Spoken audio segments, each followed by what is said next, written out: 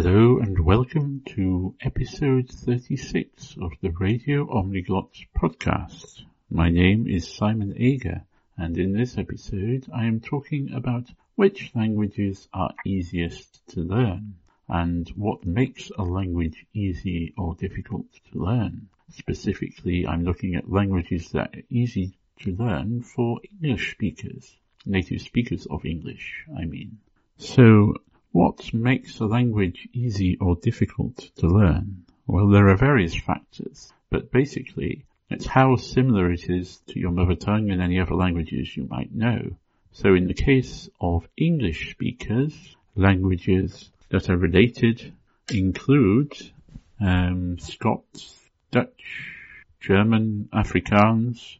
Those are all part of the West Germanic language family, or the West Germanic branch of the Germanic language family. And then there are the North Germanic languages such as Swedish, Danish and Norwegian, which are also quite close to English, have a lot of vocabulary and grammar in common. So those are linguistically the closest languages to English. But English is a curious language because it has borrowed vocabulary from many other languages. At its root, it's a Germanic language, specifically a West Germanic language, but it has also borrowed extensively from French, particularly Norman French, and from Latin, and from Old Norse, and from Greek, and from many other languages. So if you learn any of these languages or descendants of these languages, you'll find quite a lot of vocabulary in common. So descendants of Latin include languages like French, Spanish, Italian, and Portuguese. So if you learn those, you'll find there are many words that seem familiar. They may sound a bit different and be spelled a bit differently, but you can probably recognize them once you get used to those differences. So those are languages that are closely related. So other factors that might make a language easy or difficult to learn include how it is written. So the alphabet that is used, how it is spelt, and how it is pronounced. So English is written with the Roman or Latin alphabet, and there are many, many other languages written with that same alphabet. It's one of the most commonly used alphabets in the world, so there are many languages to choose from written with that alphabet. And some have very straightforward spelling systems, very regular spelling systems. When you've learnt the rules, you can write anything that you hear and pronounce anything that you read, pretty much. So languages like Italian, Spanish, Welsh and Czech have very regular spelling systems, and many languages in Africa like Swahili and others that have been written for relatively short periods of time or regularly update their spelling system so it reflects how the language is actually spoken, unlike, say, English or French or Danish, which have spellings that reflect how the language was spoken in the past and haven't been updated and have lots of irregularities. So that's another factor to consider.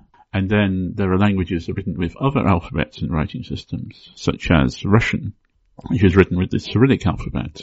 And the Cyrillic alphabet is used to write many other languages, other Slavic languages, such as Belarusian, Serbian, and Ukrainian, and also many Turkic languages and other languages spoken in Central and East Asia, such as Kazakh and Uzbek and Kyrgyz and also Mongolian, and languages spoken in Russia and in former Soviet republics, basically.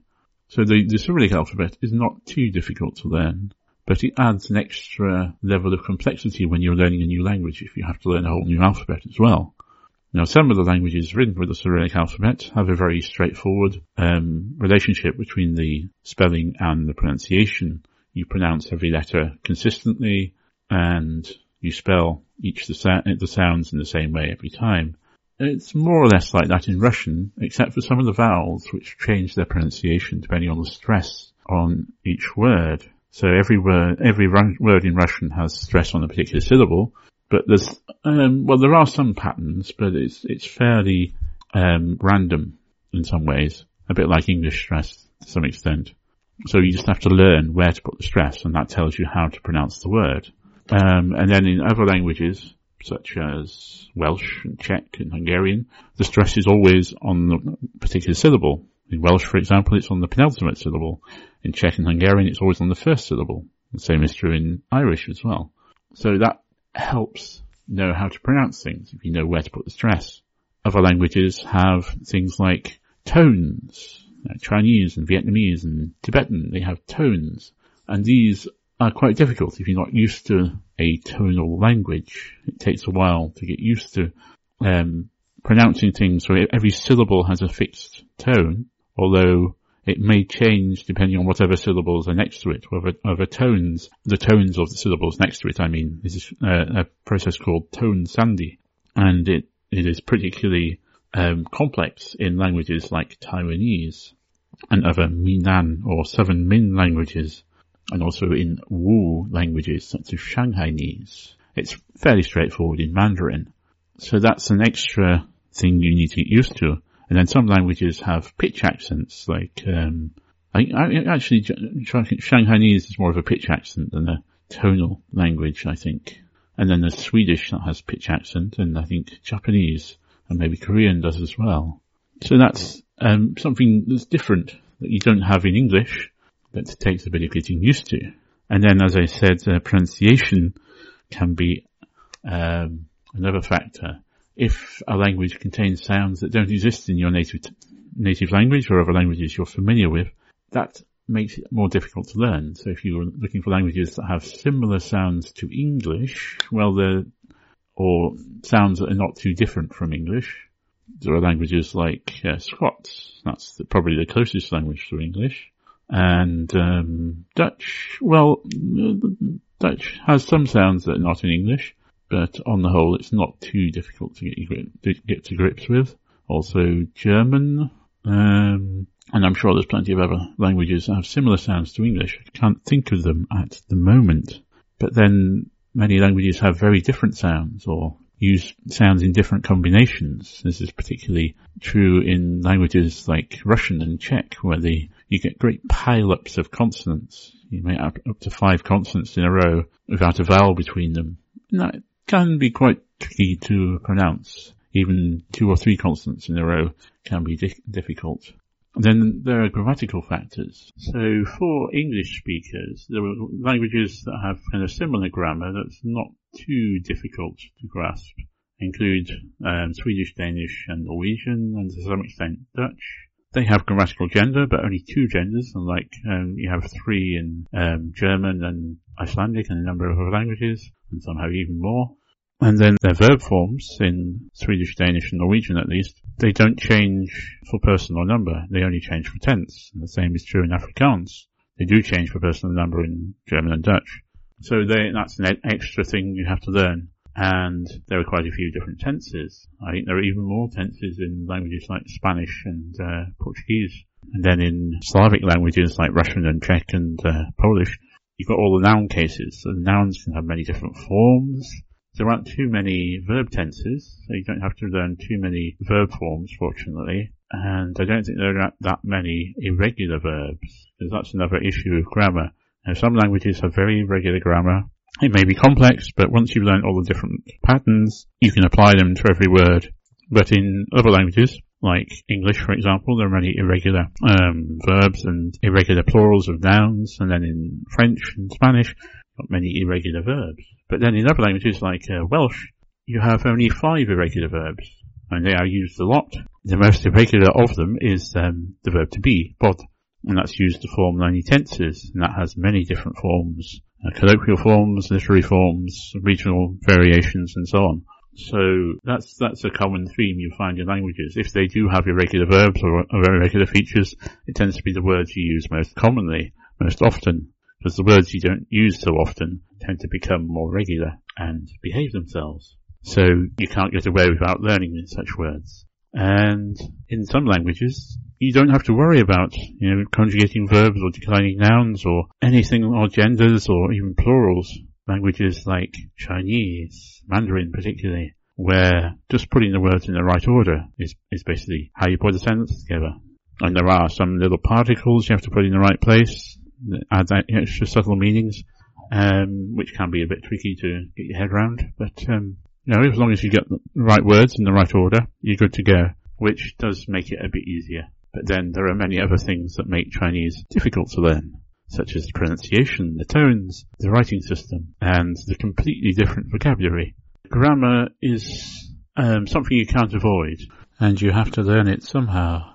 This is something I talked about in episode 16 of this podcast, so I won't go into it in any more detail here. Although the word order is another factor. If a language puts together sentences in a very different way to your native language, that can take a bit of getting used to. For example, if you're learning Irish or Scottish Gaelic or Manx, then you'll find that the way you put sentences together is very different to English, and that takes some getting used to. So the word order is something that can make a language relatively easy or more difficult to learn. The word order of Swedish and Danish and Norwegian is quite similar to English. Not always exactly the same, but it's pretty close. And Dutch is quite similar, but sometimes more like German, where you have the verbs going to the end of the sentence. And other languages that have very different structures include Japanese and Korean and Mongolian and the Turkic languages. And they all, in fact, have very similar structures to each other, but very different to English. So if a Japanese person learns, say, Turkish, they'll probably find it a bit easier than learning English or another European language, because the language is structured in a similar way to Japanese, even though it's not, as far as we know, related at all. It helps if there is common vocabulary between languages, as I said, if it's closely related or languages have borrowed extensively from each other.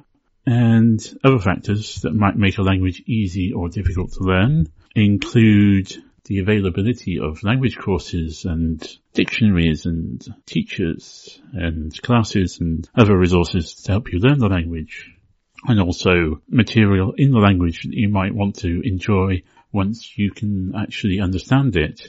So things like books and TV shows and films and newspapers and magazines and whatever you like to watch and listen to and read and enjoy. So for major world languages, there's probably huge amounts of this sort of thing available.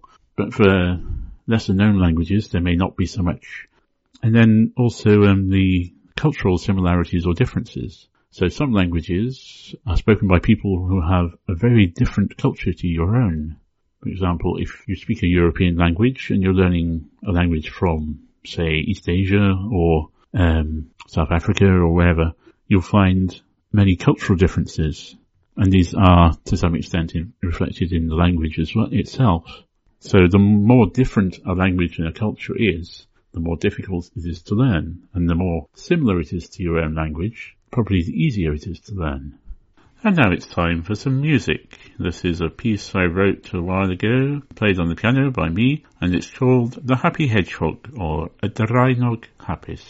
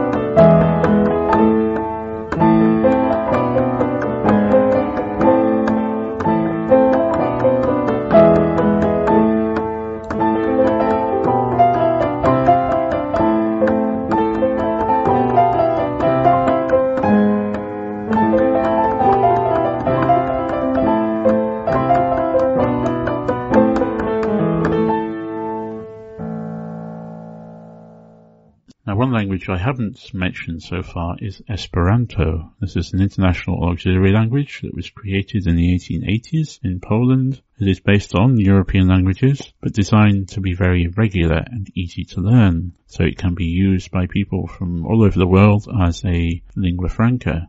And it is used in that way. There are several million people who speak it, and many more who have some knowledge of it, and even about 2,000 native speakers. There's lots of literature and original material and translations in Esperanto. There's plenty of material and resources to learn it, courses and meetups and everything. It's very regular, as I said. It's written with the Latin alphabet with a few extra diacritics that's not common in other languages, which adds a little extra challenge when you're trying to type it if you don't have an Esperanto-enabled keyboard. But apart from that, it's pretty straightforward, and that's the whole point. I know people who speak it as a native language or use it regularly, and regularly go to Esperanto meetups and conferences and such like, and have travelled the world using it even. So that's possible to do, and there's a lot of online activity. So we have a good idea now of what factors make a language relatively easy or more difficult to learn. Another thing you need to consider is motivation, because no matter how easy or difficult a language might be, if you are not very motivated to learn it, you will find it difficult probably. If you don't have a good reason or reasons to learn a language, and you have few opportunities to use it, then it's going to be more difficult. But if you have a strong motivation or good reasons to learn it, then however easy or difficult it might be, you will find ways to learn it. If you are determined and you keep at it, you will eventually get to the stage where you can actually use it. So I think that'll do for now. I hope you found this interesting. If you would like to leave any comments on this or any other episode of the Radio Omniglot podcast, or make any suggestions, or even if you're feeling generous, you can make donations via PayPal or Patreon. You can go to radio.omniglot.com. I have been Simon Ager. This is the Radio Omniglot podcast, and that's all I have to say for now. So thank you for listening, and goodbye.